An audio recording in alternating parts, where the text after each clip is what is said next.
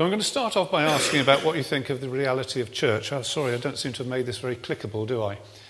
The Church of Jesus Christ, that is to say the group of people arranged in communities of those who believe in Jesus Christ and have their sins forgiven. What do we think of that community of people, that set of people across the world? This is an international thing, it's local and international.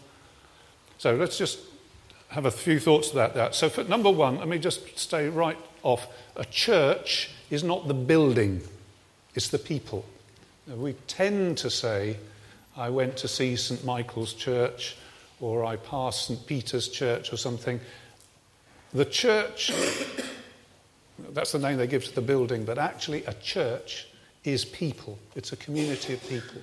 Whatever building, doesn't really matter too much. You might take a look at the church and say what we've got here is a group of weird losers who are insignificant to the real issues of the world. Now, it would be hard to defend the church against having some weird people in it, because it certainly does have some weird people in it. And it'd be interesting to think about whether the Church of Jesus Christ has losers, because Christ was very tender towards people who were at, you might say, the bottom end of society and had troubles in their lives, and Christ certainly brought such people into his kingdom. But whether they're insignificant to the real issues of the world, I really don't think that's true. You could describe the church as sometimes small and struggling, persecuted and on the verge of death. There would be truth in that description. But in the chapter we're looking at, we see the church through another set of spectacles, perhaps you might say the way God sees the church. And here is described a group of people who are glorious, enriched, blessed beyond their wildest dreams, and actually central to the purposes of the God of the Bible in the whole world.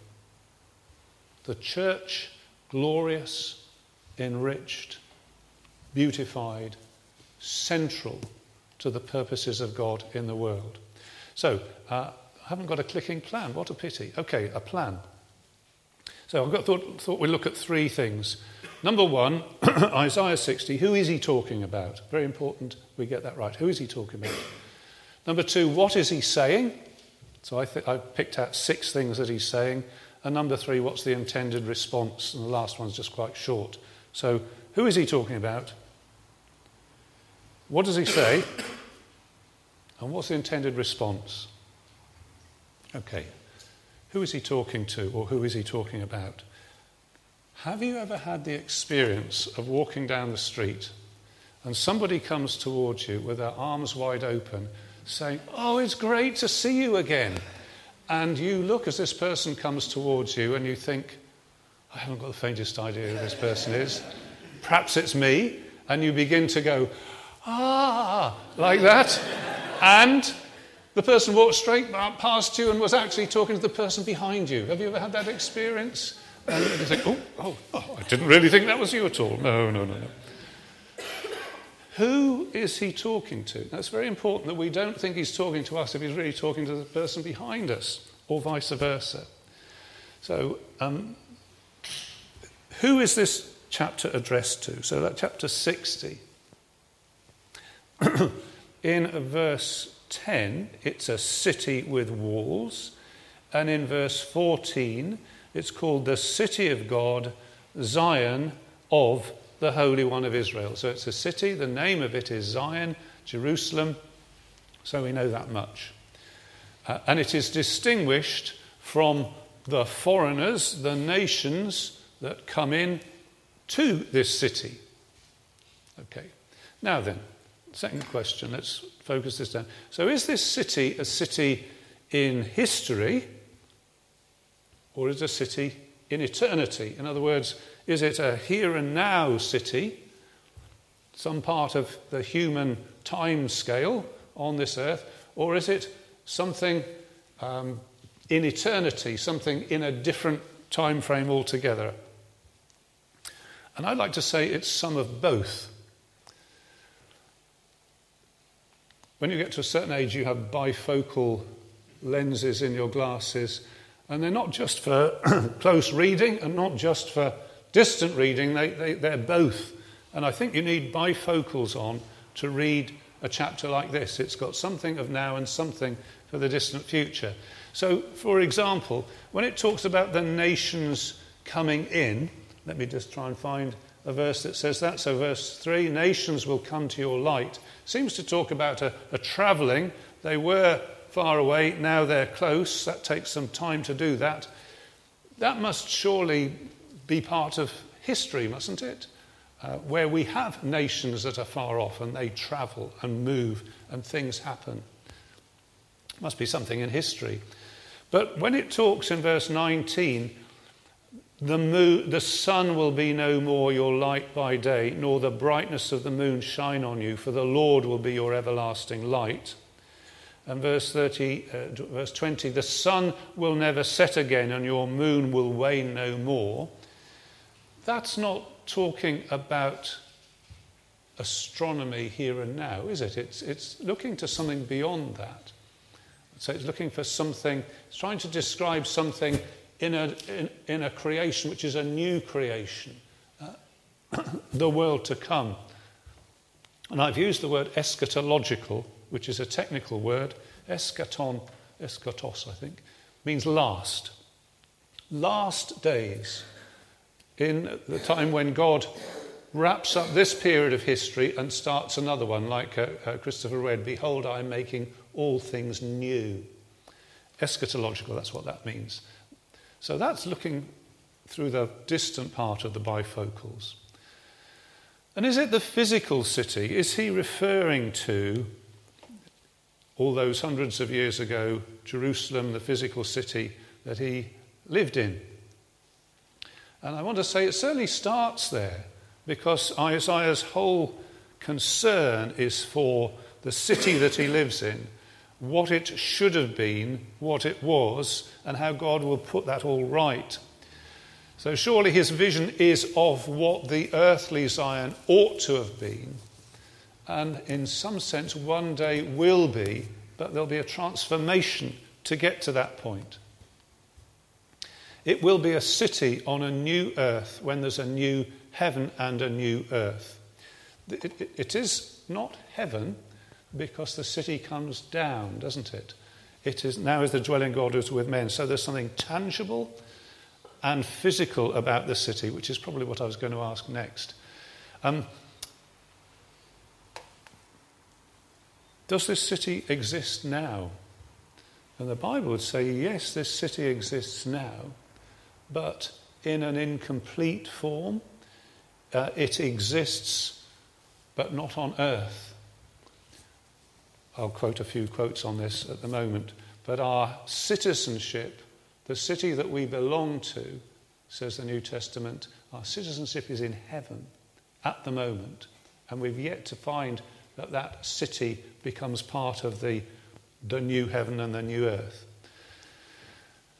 Here's the quote from Galatians 4, where Paul says, the present city of Jerusalem is in slavery with her children. That's the city that he saw those 2,000 years ago. But the Jerusalem above is free, and she is our mother. So that's what he's talking about. That's the city that he's talking about. Those are the people he's talking to. Let's move on to what does he say about the city. Now, as you read the chapter, have the chapter read, you'll see there's a whole collage of things that are said. I'll come to that in a moment. I need to put it into context. What he says follows on from. What does it follow on from? Chapter 60 follows on from chapter 59. Chapter 59, the Lord says, unless I intervene, you're all going to be stuck in darkness and unrighteousness and sin, but I'm going to intervene. The Lord looked and was displeased. There was no justice. There was no man. He was appalled. There was no intercessor. So his own arm worked salvation for him. So this chapter follows on from a radical, powerful intervention by the Lord. Chapter 59 mentioned the Redeemer. The Redeemer will come, the one who will change everything, the one who will redeem everything, the one who will heal everything. And it goes on in the next chapters to talk about the Anointed One. The Spirit of the Sovereign Lord is upon me because the Lord has anointed me to bring good news to the poor. So there's an Anointed One coming, the Messiah of whom we were singing. And if you wanted to go on further in Isaiah, you would find another section where this intervention is described. Chapter 63, verse 1. Somebody who is speaking in righteousness and mighty to save. So this city is the result of this intervention from the Lord. It's produced by the Lord's saving intervention. It is not produced by human beings gradually climbing a ladder or human beings achieving something that was in themselves. It's achieved by the Lord saying, you lot can't get anywhere, can you? I'll do it for you. Okay, now's the collage. What does he say about this city? So I'll do it in one big rush. We'll take it to pieces in a moment. So he says lots of things. So, for example, in 2, he says, what does he say? All sorts of things there. What have I put? Glory. Yes, the nations will see your glory. So I've got a lot about glory. Verse 4 says, is that the one I meant? I think not. Let's click and see what happens. There's nations coming in. So I've got quite a few nations coming in. Loads of them, actually. What verse did I really mean? I'm on the wrong chapter, that's why. Yes, verse 5. Thank you. Yeah, nations coming in. And it was in verse 3, wasn't it? Nations will come to your light. So there's lots of things about nations. What did I have from verse 6? Oh, yes, herds of camels. Have I got any camels? Yes. Lots of camels. Herds of camels. Authorized version says, herds of camels will cover thee, which I always think is a wonderful promise to claim personally. No, it's just a joke, really.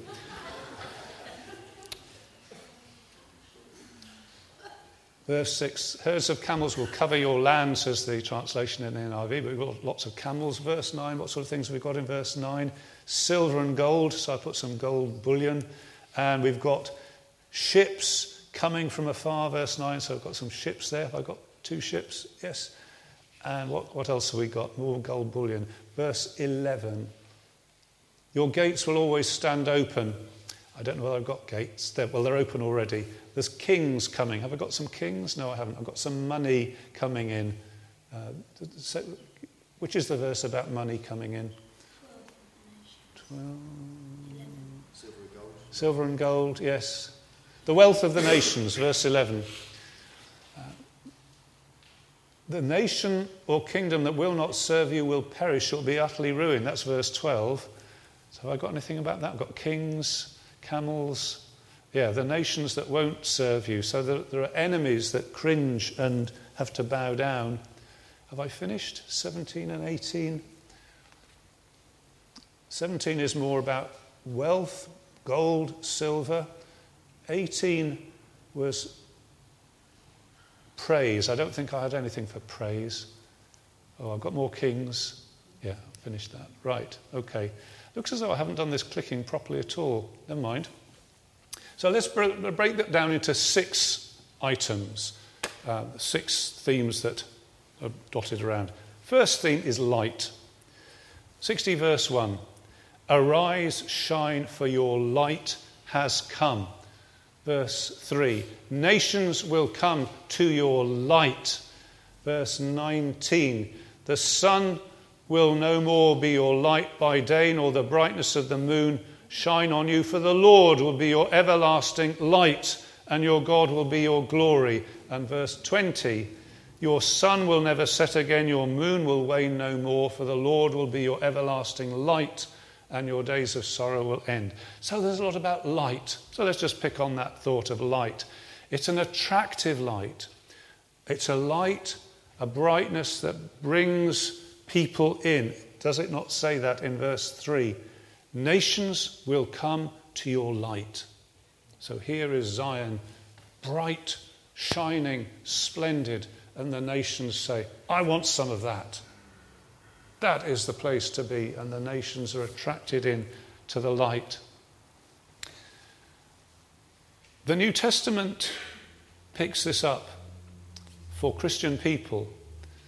You might not have made the connection, but let's make that connection. So in the beginning of Colossians, he says to Christian people who belong to Jesus Christ, the Father has qualified you to share in the inheritance of the saints in light. And he has rescued you from the dominion of darkness. So you're not anymore in the darkness that surrounds the nations who don't know God. You've been brought into the light. And Ephesians 5 verse 8 picks up this theme of light. It says, once you were darkness, but now you are light in the Lord. And he quotes this, it changes it around a little bit, but he says, Christian people, you're light. Don't live lives of darkness. Don't live like you used to live. Don't live like the nations live. Live lives of light. And get up. Don't be asleep. Arise, O sleeper, and rise from the dead, and Christ will shine on you. There's a song that says that from Ephesians, isn't there?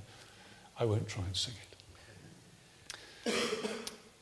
If you want to adjust your bifocals to the long distance, we had that in the book of Revelation, didn't we? That the eternal city, the celestial city, the glory of God gives it light, and the Lamb is its lamp. So, number one, light. Let's look at number two. Oh, we've got some light. Click. Glory. Glory. 60 verse 1, the glory of the Lord rises upon you. And I think it's got glory somewhere else. Let's just click on and see. Verse 19. End of verse 19. Your God will be your glory. Now, glory is a great theme. I feel myself a little incapable of explaining it to you to do it suitable justice. But it has the connotation of weightiness. Kabod, the grandeur, the weightiness of God, the power of his presence and his reality. And he says that this is exactly the problem with human beings, that they completely lack that.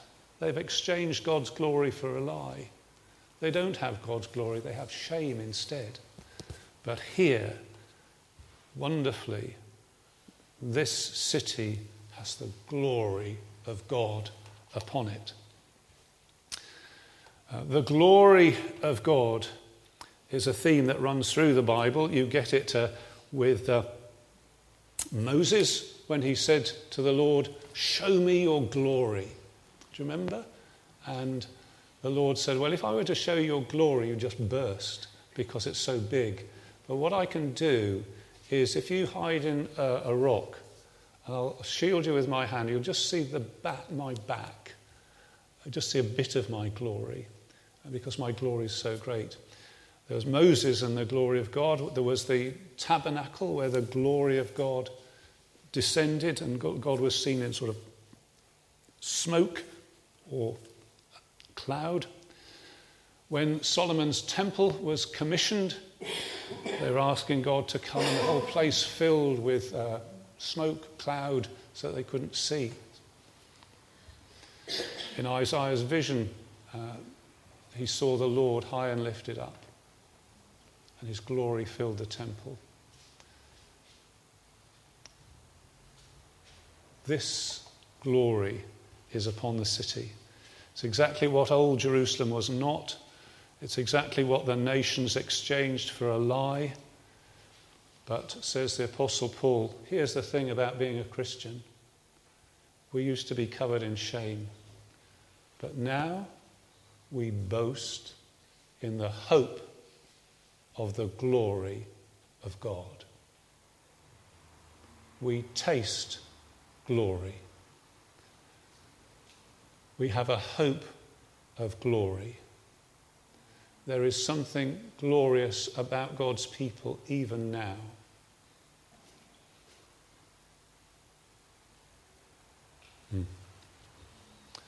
Says Paul, the ministry I have is a glorious gospel. A message of salvation and redemption in Christ Jesus is a glorious message. Number 2 was glory. Number 3, oh dear, I didn't do this very well, did I? The grafting in of the nations. Number 3, the grafting in of the nations. So here's a mysterious thing. I think as Paul's readers read it, they would have thought, how is that going to happen? Just can't see how that will happen. But he says, this is what's going to happen. The nations will come. Verse 3, the nations will come to your light. Verse 12, the nation or kingdom that will not serve you will perish. It will be utterly ruined. There's something quite Abrahamic about that. Do you remember the promise to Abraham? I will bless those who bless you. Those who curse you, I will curse. So, do you remember that? The Abraham was put in that key position. You get the same sort of thing here. The nation or kingdom that will not serve you will perish. It will be utterly ruined. The nations comfort and feed the people of God. Verse 16, you will drink the milk of nations. You will be nursed at royal breasts. The nations build the walls of Zion. Verse 10, foreigners will rebuild your walls. The kings will serve you. They bring in resources. They bring in timber. Verse 17, instead of bronze I will bring you gold, and silver in place of iron. Instead of wood I'll bring you bronze and iron in place of stones. So there's things being brought in by the nations. How can they do this? How does this happen? You see, they remain nations. They don't become Jews. They're different to Jews. There's Jews and the nations. And yet the nations come in and are part of what God's doing. How does that work? How can he do that? They come acknowledging that, as Jesus himself said, salvation is from the Jews. That's the place where God revealed himself. That's the nation to whom he revealed himself. Those are the people who have the word of God. Those are the people who have the worship of God. Those are the people who have the giving of the law and all the other things, the adoption as sons, as Paul says. They have that. But when the nations come in, could it possibly be that they come in on an equal footing? Could it possibly be that they come in with the same privileges? Could that possibly be? And the brilliant step change in the New Testament when Jesus comes, he says, I've done something so powerful, so stupendous, that nations can come in and be as much part of the people of God as the people who, by their genetics, sort of ought to be the people of God. And this is what he says in Ephesians. I've been given a ministry, he says, to proclaim something that wasn't known beforehand. That's what he means by mystery. And the mystery is that through the gospel, the Gentiles are heirs together with Israel, members of one body, sharers together in the promise in Christ Jesus. That's an amazing thing. Here's number 3, the grafting in of the nations. That the nations come in and are as much part of the kingdom and the promises and the family and the city as the people to whom you would think it exclusively belonged. Number 3, the grafting in of the nations. Oh, I've got some nations. Number 4. Oh, dear. Number 4, the fruitfulness of children. So that's another theme that crops up. Previously, Zion was barren and childless and unfruitful. It's one of the things that's said. She's barren, childless, unfruitful. It's a sad thing. It's a sad picture to ascribe to this city of God as being barren, unfruitful, childless. And yet here it says of Zion, you will have many children. You will have many children. Verse 4, lift up your eyes and look about you. all assemble and come to you. Your sons come from afar, and your daughters are carried on the arm. Then you will look and be radiant. Your heart will throb and swell with joy. Look, not barren, not childless, but a huge number of offspring. Does it say the same thing in verse 8? Who are these that fly along like clouds, like doves to their nest? So we imagine ourselves on the seashore and we see white movement. Looks like, is it birds flocking across? Look, there's whole loads of them. What are these white things moving so quickly across the ocean? And as you see, actually they're the sails of boats. And where have these boats come from? The furthest possible place, from Tarshish. And what do these boats have on board? It's full of the children of Zion.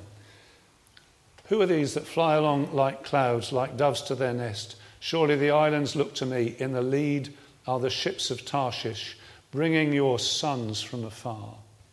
So here's the children. I've just done 4 of them. And they come from Tarshish, Tarshish being the most wild, distant, exotic place that you could think of, Timbuktu or something like that.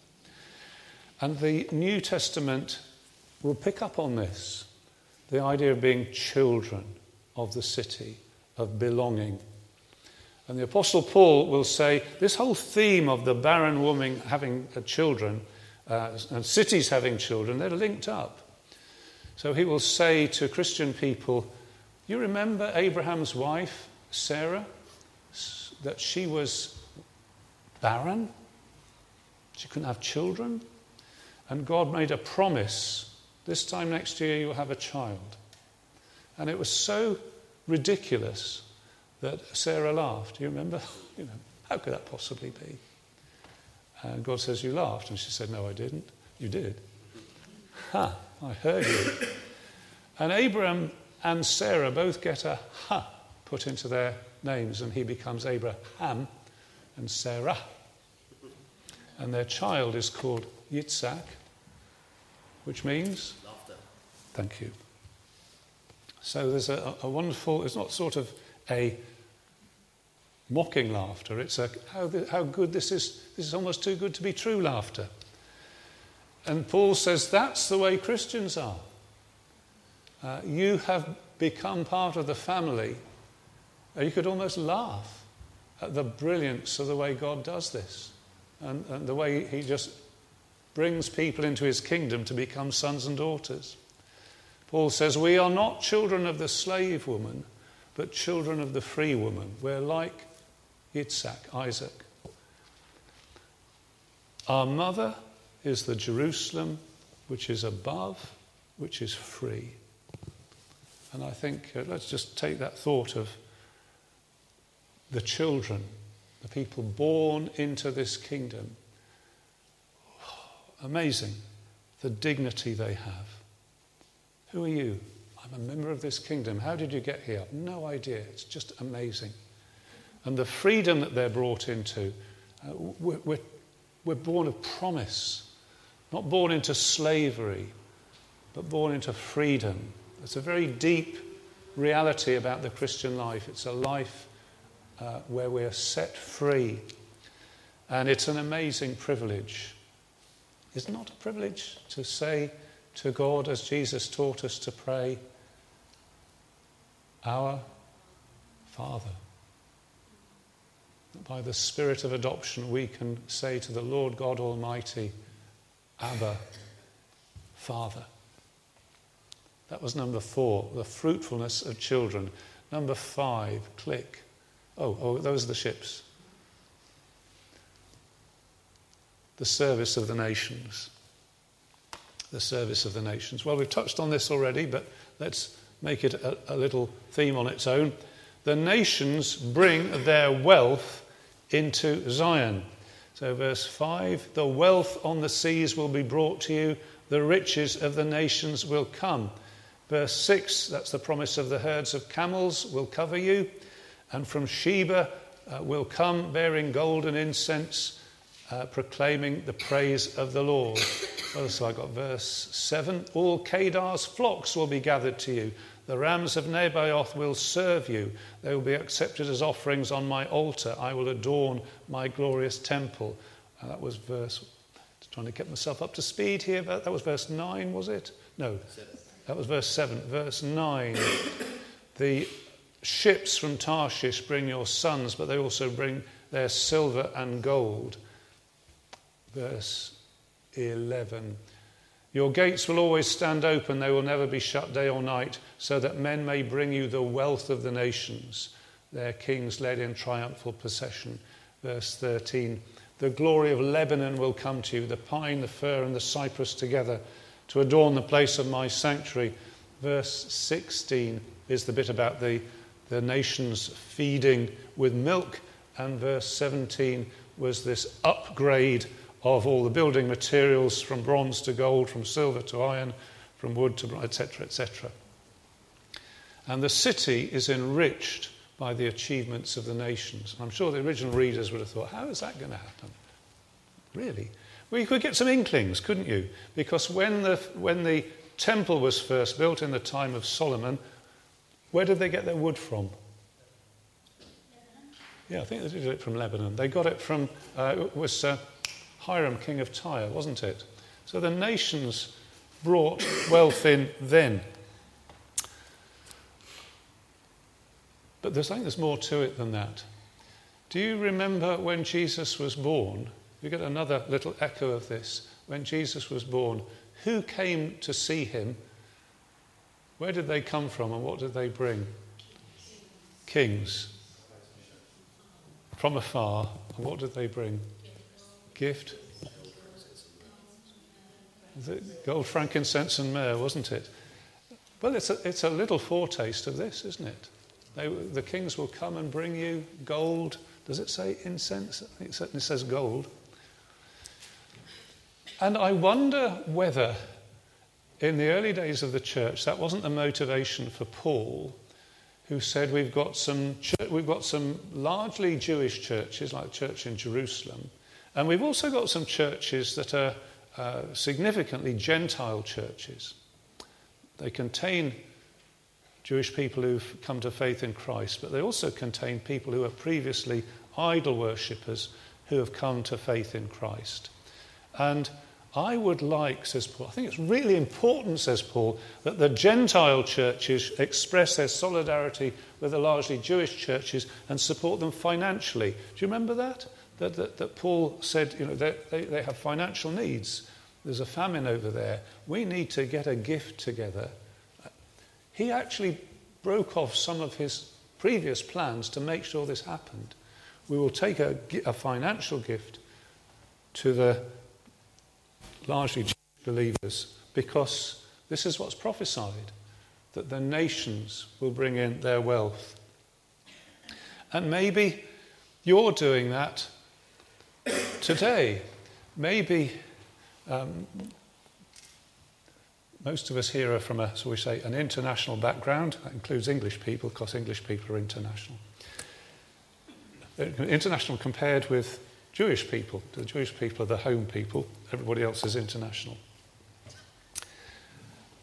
If you give money to the cause of Jesus Christ, you are a fulfillment of this passage.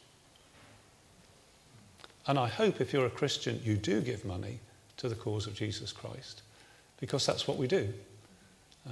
The Lord is Lord of everything, and that includes not only our time and energy, but our wallet. And if you haven't sorted out that the Lord has control over your wallet, please, when you go home, get that sorted out, like with a standing order or something like that, because this is what's prophesied. The nations bring their wealth into the city. And if you move the bifocals to the long distance again, we have that what was read in Revelation, that the kings of the earth bring their splendour into the city. So the final celestial city has contributions from all the different nations. I love this thought. I'll repeat it to you again. So the Germans bring something German into the city. And the Chinese bring something Chinese into the city. And the Welsh bring something Welsh into the city. and the Italians bring something Italian into the city. And we could speculate what that might be. What do the Italians bring into the city of God, the eschatological city? Emotion. Pizza. What do the Germans bring into the eschatological city? Yeah, probably a bit of organisation. And I always think Bach. They'll bring the music of Bach. And the Welsh will bring singing because that's the Welsh sing. The service of the nations.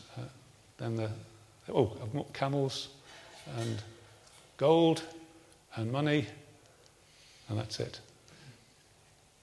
Sixth, this is the final part of this collage.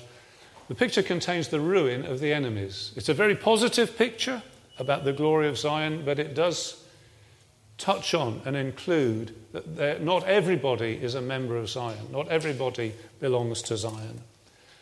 The ruin of her enemies. So there's some enemies that are having to bow down. It's that Abraham thing, those who curse you will be cursed, or those who curse you will be lightly esteemed. And you get it in verse 10. The foreigners will rebuild your walls, things like that. Verse 12 particularly, the nation or kingdom that will not serve you will perish. It will be utterly ruined. Verse 14, the sons of your oppressors will come bowing down before you, and all who despise you will bow down at your feet. In another part of Isaiah, it says this, every knee will bow and every tongue confess. That's what it says. Yes, it has this thought of willingly people will come and say, yes, this is where I've always wanted to be. This is what I've always wanted to see, the glory of God in the face of Jesus Christ. And they will come willingly. But there will be other people who come unwillingly and will say, I was wrong all these years. You are the Lord. This is salvation. I opposed you all my lifetime. It's too late now to change. And I was wrong. Will confess willingly or unwillingly. And the tweak on this that the New Testament does is it says, Isaiah focuses that on the Lord God, and the New Testament focuses it on Jesus.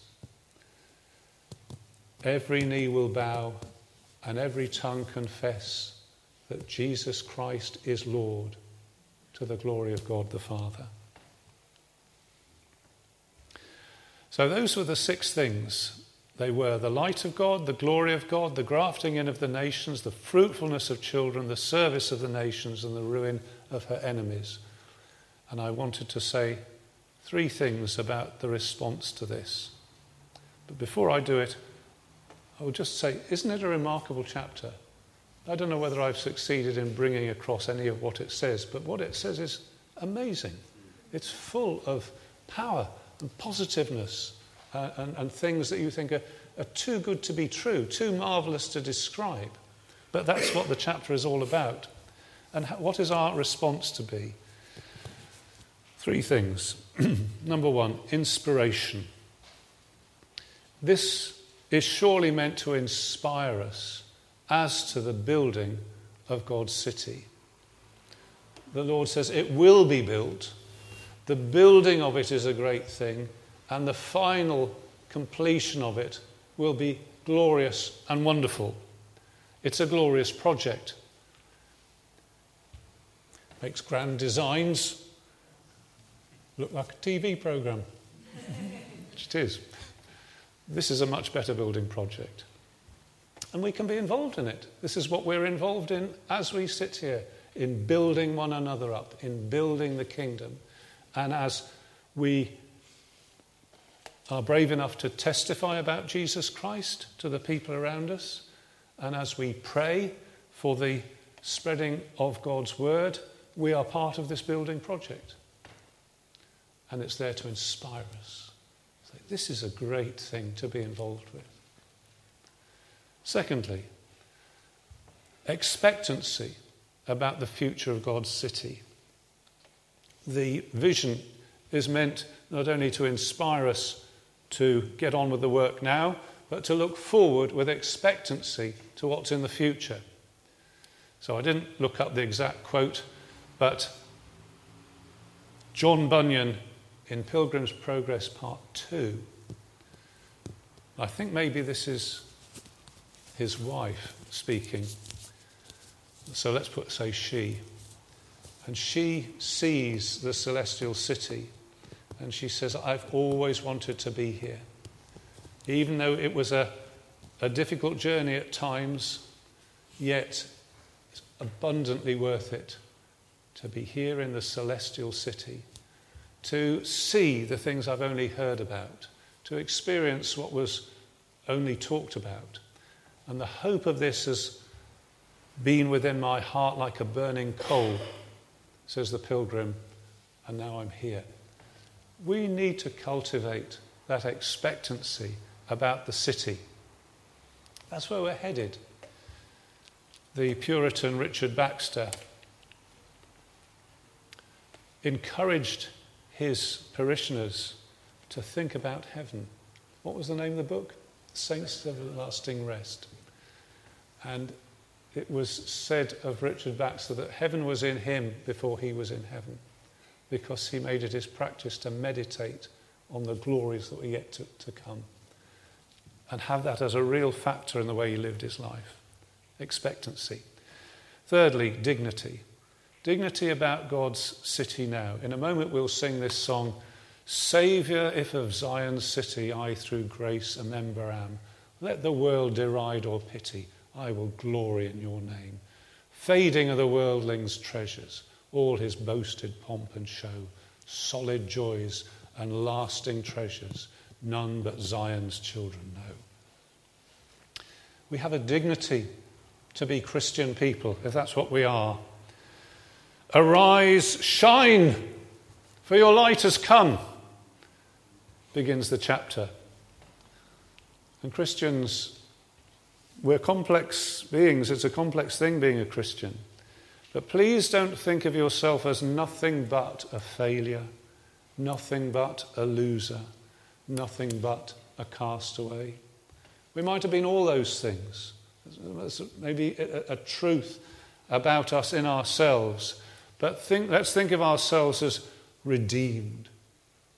In ourselves we are failures, but we've been redeemed. In ourselves we might be losers, but we've been losers who by God's grace have been given glory. Castaways, well, maybe that's what we were, but these castaways that were lost have now been found and been brought into the palace of the King. And that should enable us to live day by day with dignity, integrity, gladness before God. I'm done. We'll sing. Glorious things of you are spoken, Zion, city of our God. It's number 570.